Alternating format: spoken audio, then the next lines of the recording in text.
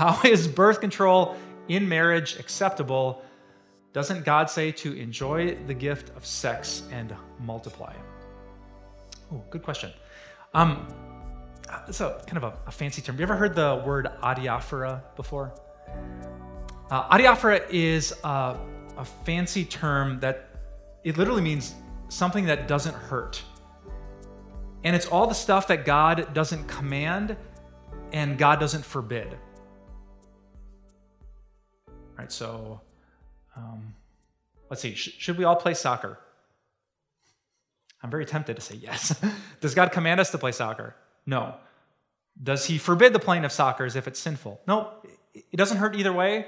You want to be careful. Things don't go to extremes, but it's called an adiaphora, or something that doesn't hurt you. There's a whole bunch of things that are adiaphora, and this is one of them. Is there a passage that says use birth control? No. Is there any passage in the Bible that would forbid birth control in and of itself? And I'm not familiar with one. There's a story in the book of Genesis about a guy named Onan who, the Bible says, he spilled his seed on the ground and God was angry at him. Some people use that story to try to say, you see, if you're not trying to bring seed to egg to procreate, you've sinned. But if you read the story for yourself, it's interesting and curious and a little bit weird, but that is not the reason that God got mad at the man named Onan. But there's no specific Bible passage that says you can't.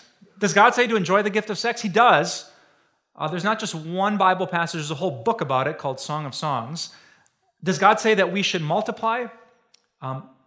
Only 2 spots in the Bible that comes up. Do you know them? God creates man and woman.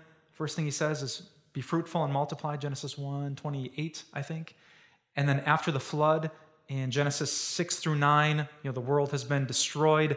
They have to repopulate the earth, and God says to Noah that same thing.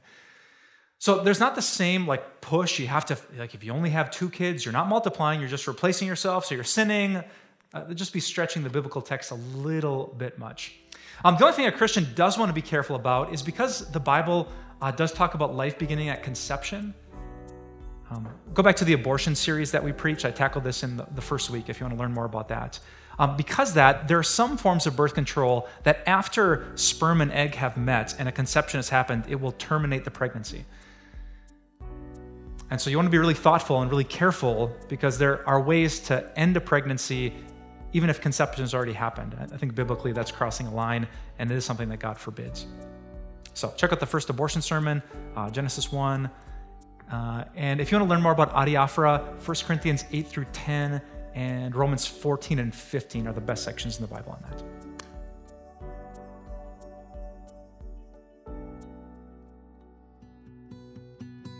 Hey, it's Amber L.B. Swenson. You might remember when my podcast, Little Things, was right here on Grace Talks.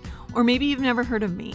Either way, I want to invite you to listen to Little Things, which is now its own podcast. We take a look at little things and little ways that we can change our thinking to know and love God more. So please check out Little Things wherever you listen to your podcasts.